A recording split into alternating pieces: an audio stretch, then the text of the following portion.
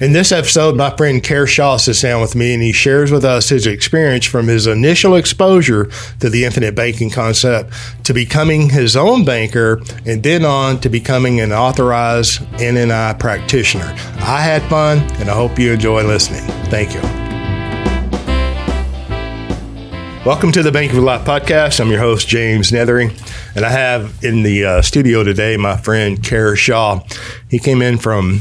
Can I tell him where you're from? Yes, you can. All right. He's from New Mexico, right? And, of course, he has family here in the Metroplex. And so while he was here, he was gracious enough to set aside some time to come in and sit down and podcast with me. And I appreciate that, Kerr.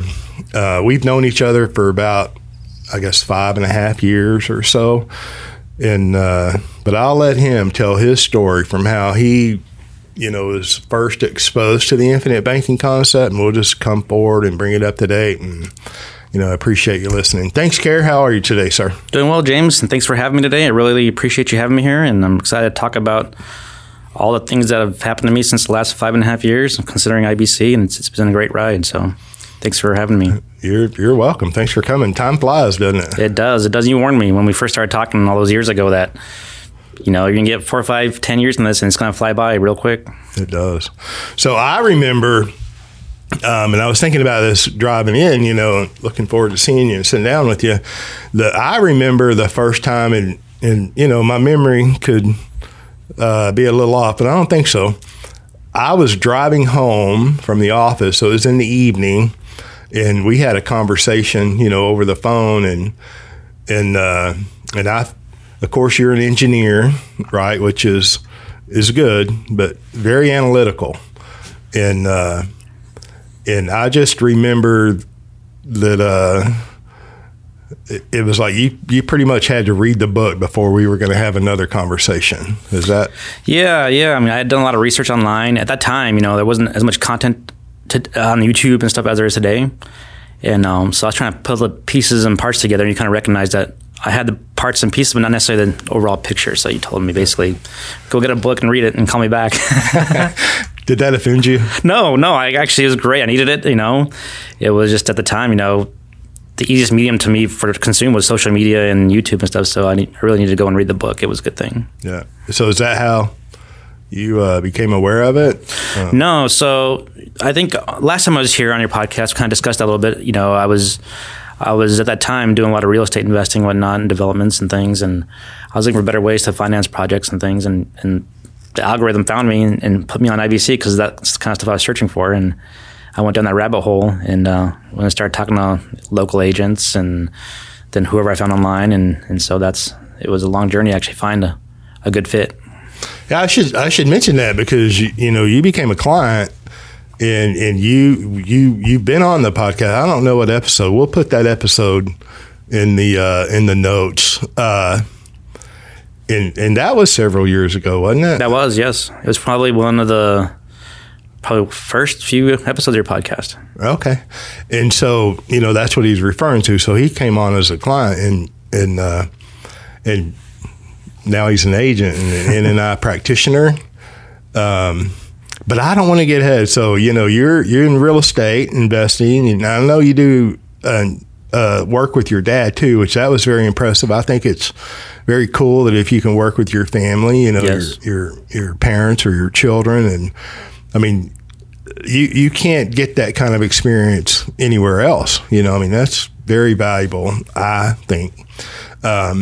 So you're an investor and looking at better ways to finance things, and it just the infinite banking or banking with life or the infinite banking concept or infinite banking, whatever, those algorithms just kept throwing videos in front of you. Right.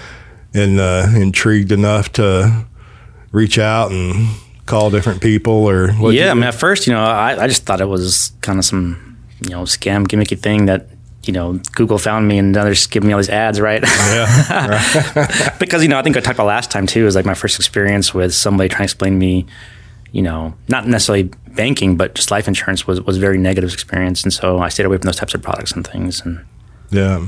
I wonder how many people in general have a really positive experience. I guess the people who buy life insurance, they have a positive experience or they wouldn't do it. But you hear a lot of that. I mean, there's a stigma with life insurance. And a lot of 1950s sales practices still go on in the big wide world too, which is not necessarily positive. Right.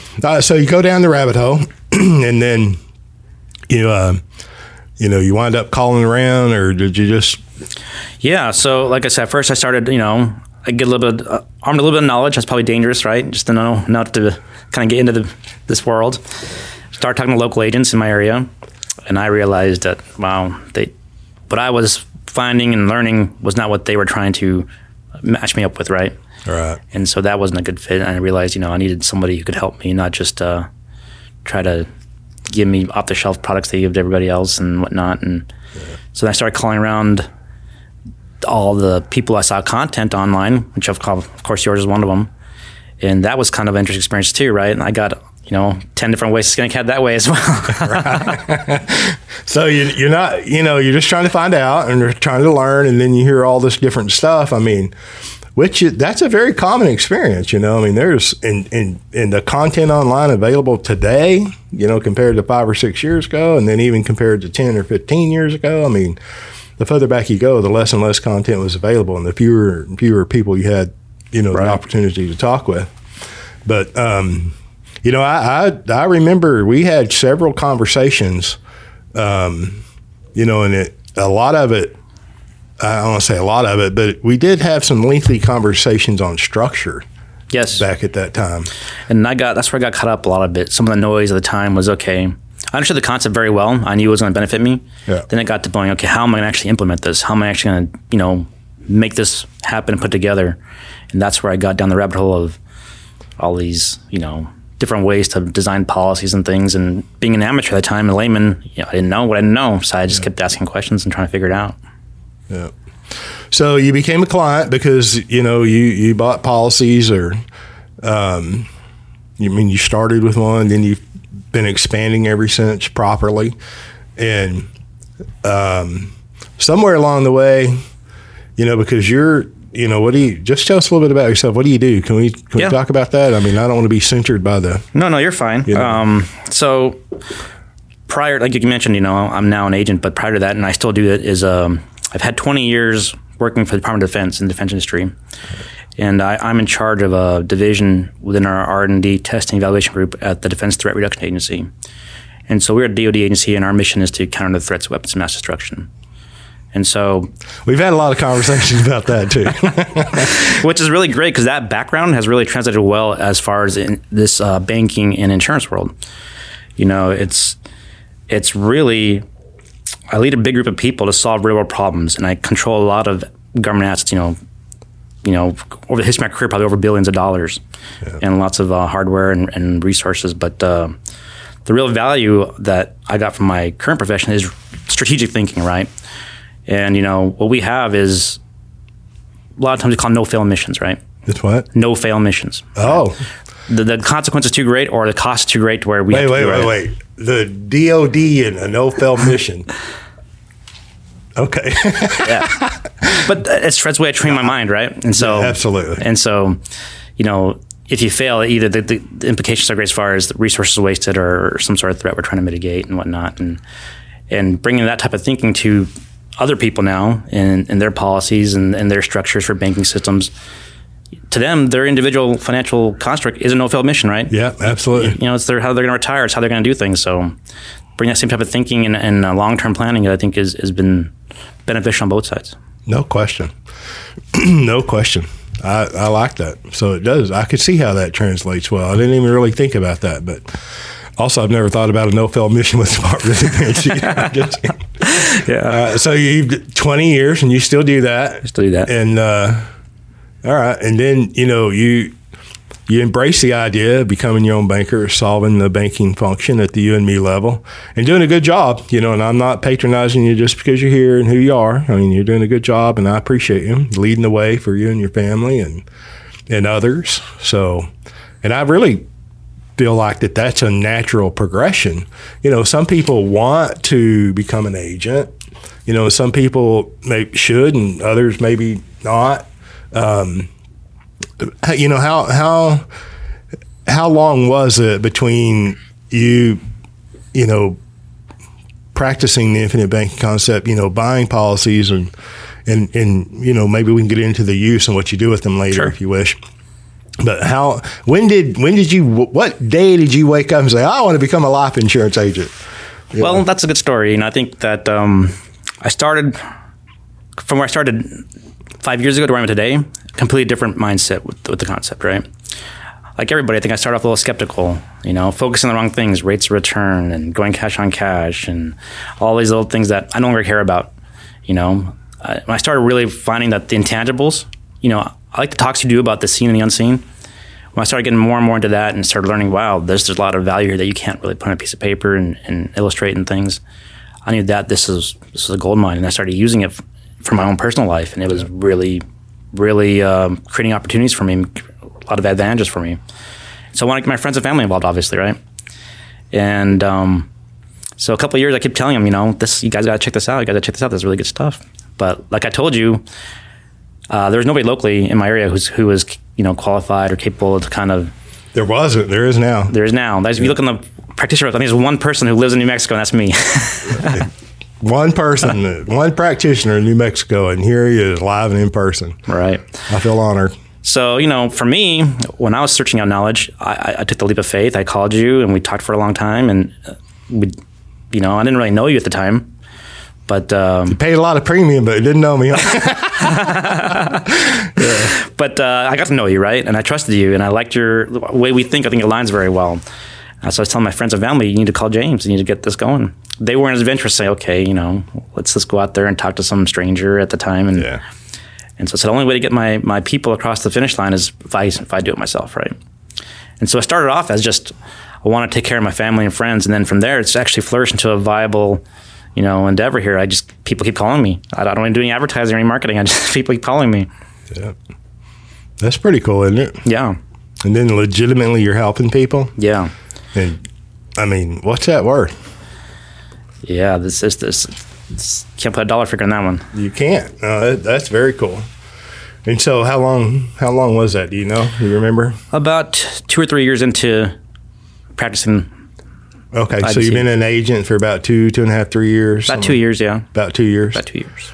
And that was part of I remember the conversations and it's like, well, if you want to do this, and I'm just sharing my thoughts and my experience and my opinions. And,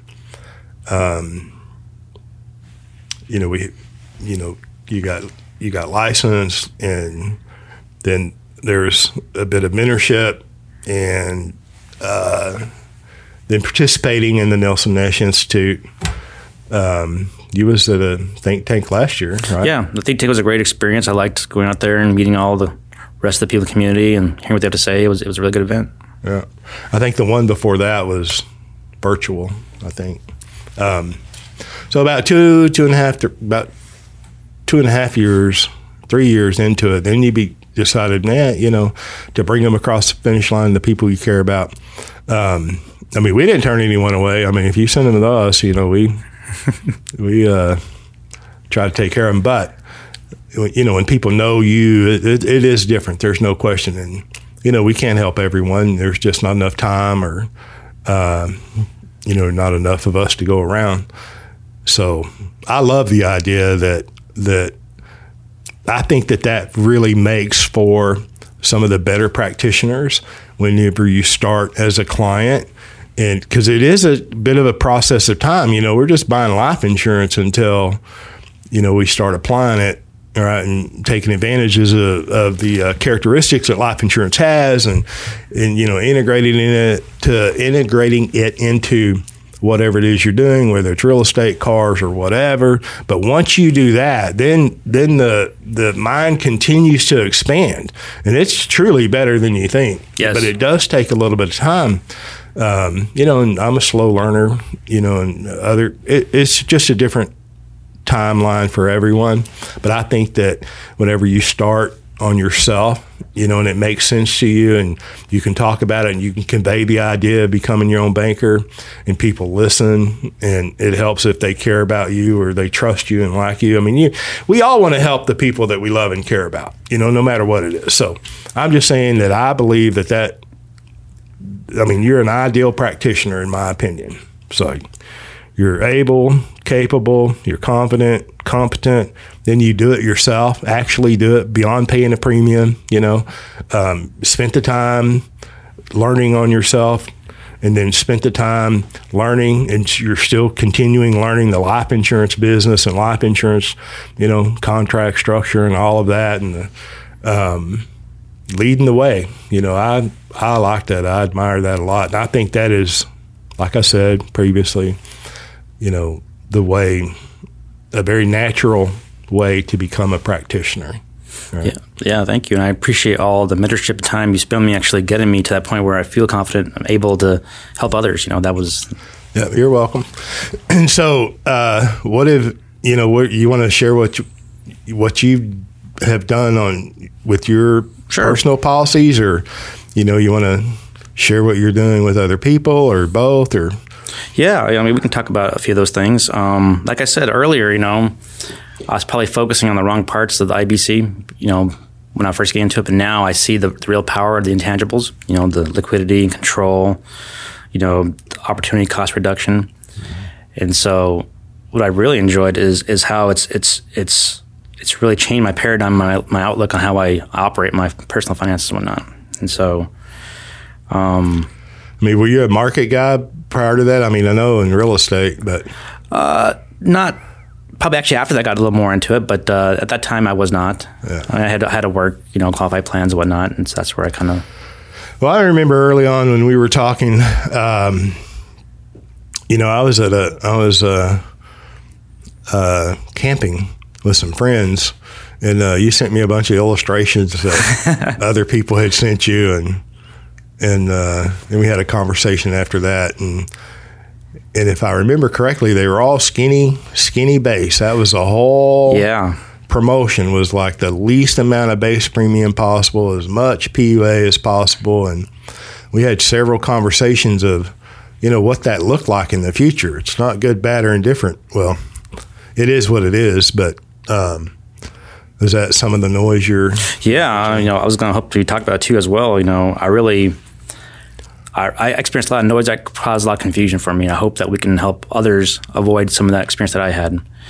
I think that series, 7-part series that Ryan Griggs did on the mechanics of insurance, that was really, really well done, really superb work. And had I been around when I was first starting, I think that would have been a good tool for me to kind of reference and look at things. And I think it would help. It's going to help a lot of people. I got you. And so, like you said, they're all skinny, kind of, small base policies, and the short-term thinking, let's get cash on cash really quickly, and those kinds of ideas. And, it just didn't sit right with me. I was like, okay, I don't know the insurance world at that time, but, my gut instinct was something too good to be true here. And so that's why I like talking to you, because you actually took the time to just educate me and teach me instead of trying to sell me from some sort of illustration, and I don't like that, that methodology, because I think it creates dependency, right? Yep. If you're always dependent upon the agent to kind of manage and do things for you, you never know yourself how to manage these things properly. It's going to lead to a bad outcome. And I saw that personally with my father. After I became an agent, I saw some of the stuff he'd been doing for over the years, and wow, that stuff went south really quickly. And he had no clue. He had no idea that was happening in the background. Right. He was, working with somebody that he liked and trusted, and was dependent upon them to do what he expected them to do, and they know what they know, and he does what he does and knows what he knows. But then when you come in from, an outside looking in and have some knowledge on what goes on in the big wide world of finance, and it's a whole new paradigm. We can look at this pad, I see it from my perspective. You see it from your perspective. It's the same pad, but we have a different perspective. Right. And so you've done some work with your dad then too, right? Yeah. Trying to help manage and fix some of the things that went on his, he did a lot of work with this individual for many years, insurance products, annuity products, qualified products. And so my dad has a complicated setup here. Some things that needed to be corrected, and you were able to help him through that. Yeah, but going back to that noise, everything that I think Ryan talked about in that series happened to me. Yeah. I was giving illustrations that were incomplete, just a couple of pages to show. Oh, yeah. Right? I was given illustrations that had, fragile designs that couldn't possibly be paid for that amount of time. And it said it in the illustration itself, and you pointed that out to me, right? And that really opened my eyes.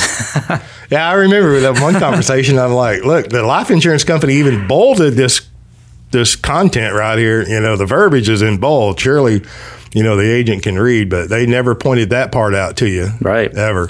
And it wasn't mentioned that some of the guarantees or what you can and can't do to the policy change over time in that setup. Yeah. And I was like, oh, okay, well, starts off looking, my gut feeling started, yes, this is a little bit too good to be true here. And I got to say, that's pretty much a red flag. If you're looking at it, it's illegal anyway for an agent or advisor to use one page out of an illustration.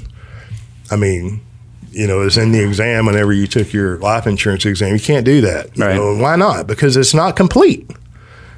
So if you get, an illustration 1 page or 2 pages, that should just be a red flag. You want the whole, if you're going to get an illustration, get the whole illustration. Anyway, so.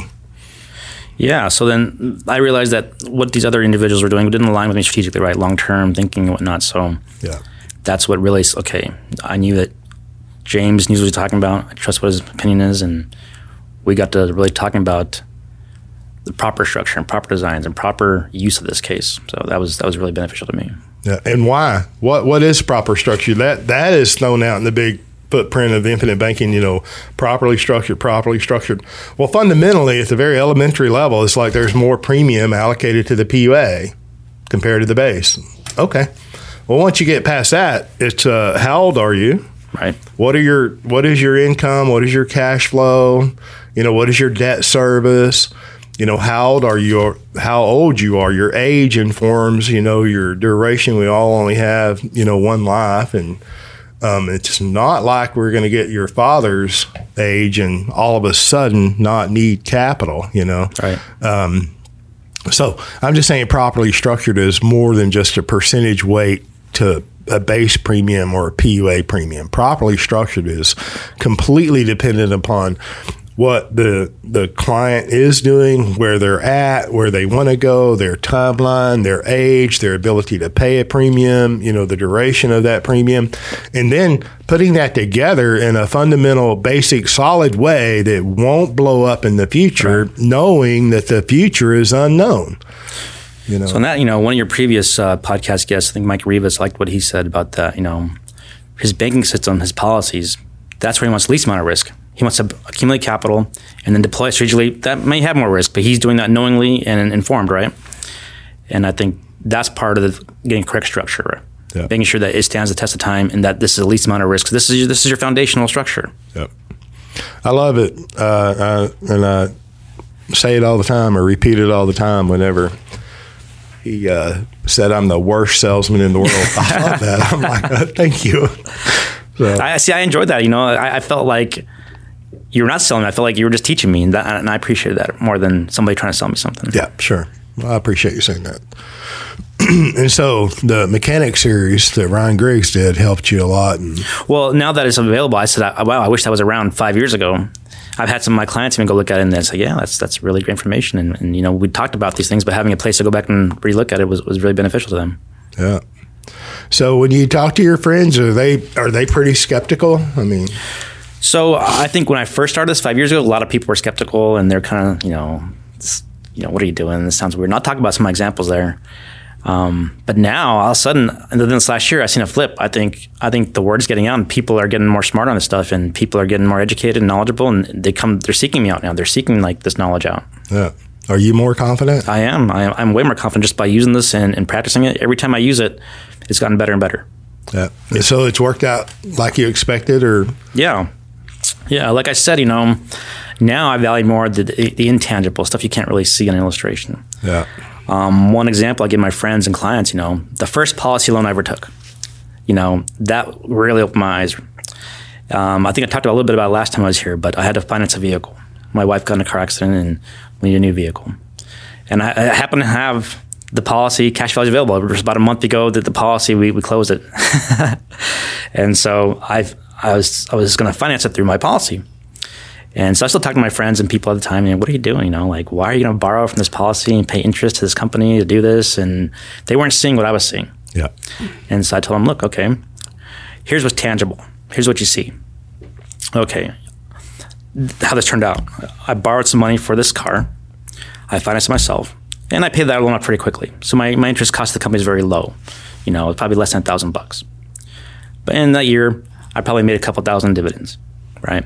Tangible, that's what you see. I'm still, net ahead there, right? It looks good, but that wasn't the true value. That wasn't really what got me going on that one.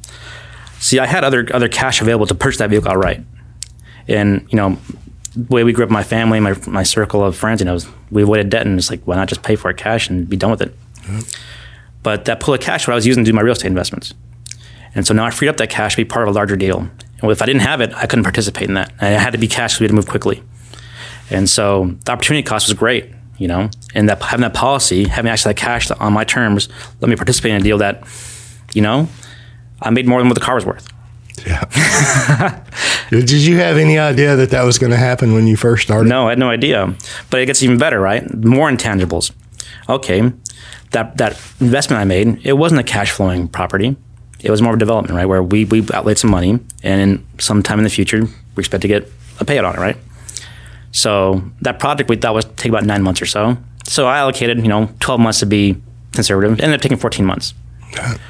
But guess what? Since I didn't have any bank financing on that, and I had a car financed through myself, I wasn't worried about any debt service every month. I wasn't worried about cash flows. That's where investors and entrepreneurs fail, right? They may have the greatest idea in the world, the greatest opportunity, but they're undercapitalized and can't manage short-term cash flows, right? So I could do it on my terms. I knew this was coming in the future, and I knew the delays, with construction and permitting and whatnot. I knew it was coming. I was well positioned to handle it, right? So, undercapitalized. Yeah. Isn't that the problem in the big wide world? Anyway. Yeah. Yeah. So that was intended. You can't see in the policy, right? Okay. Tangible. Okay. The spread was a couple $1,000s. Okay. Great. But the real value was what I did outside the policy because I had this policy. I could operate in a different way. The way I see investments is different. The way I see opportunities is much different now. I love that. And I think that's a natural part of, practicing this idea of becoming your own banker. It heightens your ability. It sharpens your ability to even recognize and quantify a deal. Right. I mean, and I'm not just saying that because I think it sounds good. I mean, it happened to me. It's like, oh, okay, well, that's a better deal than I thought, and I have capital and that never hurts. Or that's not it's presented as a deal and it looks like a deal, but when you look under the hood, it's like, yeah, it's not really a deal. And I'm not dependent upon that deal. I don't need that deal. So in that same example, right, everyone's saying, why are you going to pay this nominal interest rate to the company when you have the cash rate to pay for it? Well, that was my true cost of capital. My true cost was participating in that real estate deal, right? Opportunity. So the opportunity cost was huge compared to the little bit I paid for accessing my policy values. Did the life insurance company ask you what your credit rating was? No. Or your debt to income ratio? No, I just went online. I have requested it, and it was there in a couple of days. If you did it the old-fashioned way on paper, it's just one piece of paper, maybe two, and it's just a service form. Right. Because the loan provision is a contractual right you have. It's just a completely different way to function in business or in the household. I don't care what the third-party lender says or doesn't say or what their requirements are. I don't have to jump through those hoops unless I choose to. Right. Right. Okay.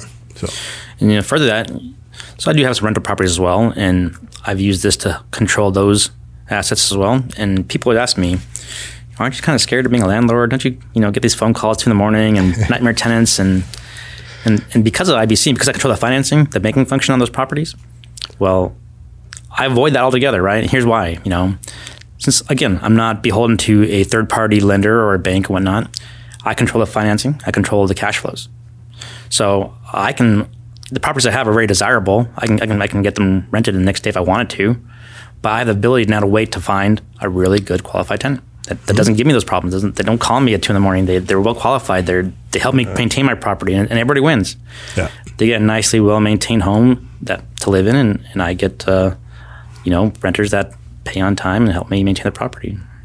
So you had the confidence, which gives you like the intestinal fortitude to wait and to properly vet a tenant. See, people don't realize that I'm perfectly fine waiting months. I'll leave it vacant until I find somebody's qualified because I don't want to deal with those headaches. And I think these stories that other people always hear because they do it the traditional way. They finance and they had to get somebody in there because they're have this cash outflows they got to worry about. Yeah. So the first person walks in the door, they rent it out. And Well, that's a lesson that you learn pretty early in real estate. Yeah.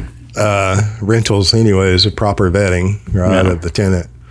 But if you have capital and control your cash flows, you can control that even better or longer, I guess. Yeah, but some of those intangibles, right? You can't really put a value on that. Okay, the way I operate is differently. It's not just the policy and what it does and shows in your annual statements. It's the way I operate is much different now. Right. I love it. Well, keep going. Don't stop. Okay. So yeah, I think that again, going back from transitioning from a consumer to an agent, I think, like you said, being first a practitioner or a consumer before you become an agent was very valuable to me. I've done it. I've lived it. I've seen how to do it, and I can help others implement it, right? And so the questions I had are the same questions they're asking me. Right. And so when I show them, I can just show them exactly what I did. Yeah. And so that gives a lot of people a lot of confidence, a lot of opens their eyes. And they hear the same thing you do. Right. It's like when they go into the big wide world, it's all rate of return, skinny base, IUL, or, term and invested difference. I mean, it's, the pushback, the argument, the negative, against the infinite banking concept is real. It's persistent, and there's new terms come up every day, the HELOC, the PLOC, the whole life lock, or the life lock. And, see, that's kind of scary. I think, I see online now a lot of people, like I said, the word's getting out. They're getting a little bit of knowledge with it, but they're enough to be dangerous. And you got a lot of people who don't know or telling other people, advising other people, and like, wow, you just know this is going to end up bad. Yeah. It is scary if you look at it and think about it and think it through. But, yeah, so I can see that, you get the same questions that you had, and now that you've gone through them and you know how to, point out the differences or explain the differences or, show them things that they've not considered because, a nice, great big presentation, left them out and jumped smooth over some of the important things that are intangible. Yeah. And, I have a great wide array of clients, different backgrounds, different things, and they're great. And, I enjoy really working with, I got some really, entrepreneurial, high net worth type people, getting the strategy, help them be more competitive and take the next level. I really enjoy doing that. Yeah. And I got some clients who are just starting out, and they're starting their own businesses right away, and they're young and they're hungry and they're trying to do it right, and they have questions. And, I love that too, helping them kickstart, and it's helped their businesses grow quite a bit. And then I got clients that are, one of the ones I have the most satisfaction from is probably one that it's not even a client yet. We're just still working together. Yeah. I got a young couple. They've done what they're supposed to do right according to what society tells them to do. They got in a lot of student loan debt trying to get these advanced educations and whatnot. And they came out of school and they couldn't, they're professionals. They make good incomes, but they can't keep up with that debt on their student loans, and it was causing a lot of problems, and they were just defeated. They've been married almost 70 years and never once taken a vacation together. You could just tell their face was just, they were living just to service their debt, and they weren't really living for anything else. They kind of in this ho-hum kind of lifestyle, and they're worried. They didn't think about having children and whatnot because they were just worried about trying to get this off their back. That's crushing. Yeah, because of that, there's some stuff going on family-wise when they're younger. They had to take on some obligations, so they got behind a little bit, right? I started showing them there's a way out. Man, seeing their face just light up and say, there's light in the tunnel. Hearing them talk was much different, right? They're talking about starting a family. They're talking about doing things in life. They're talking about, like Nelson mentioned in the book, cogeneration, right?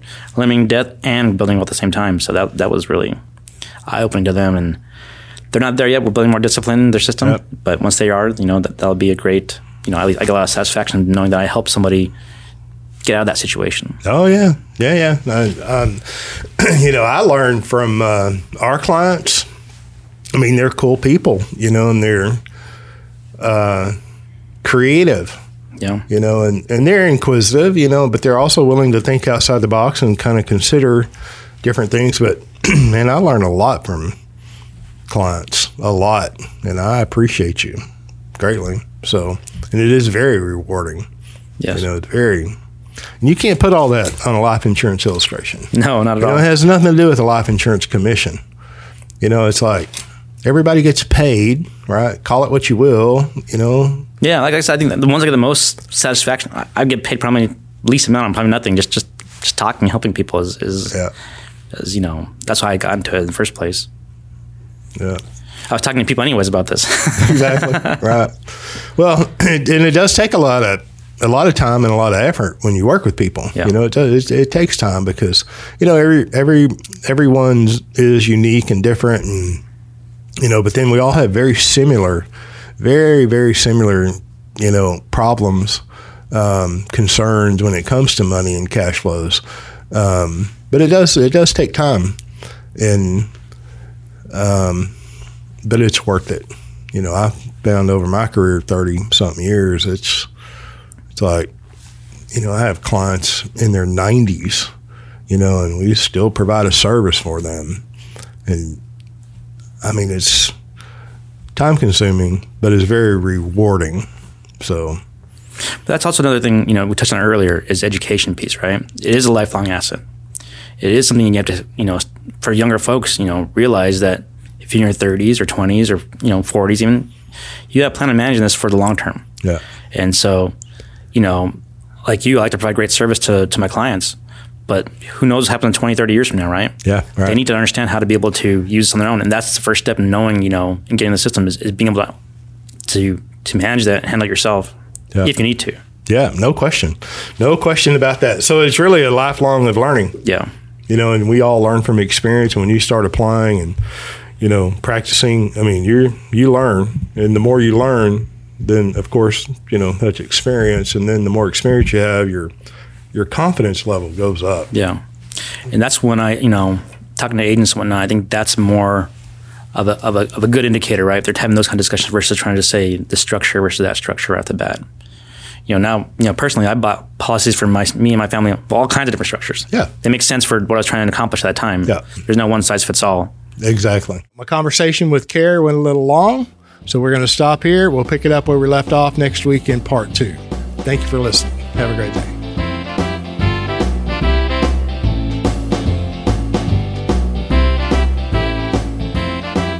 Thank you for joining us on the Banking with Life podcast. If you're watching on YouTube, make sure to like and subscribe and click on that little notification bell. Otherwise, join us on Apple Podcasts and Stitcher for weekly content.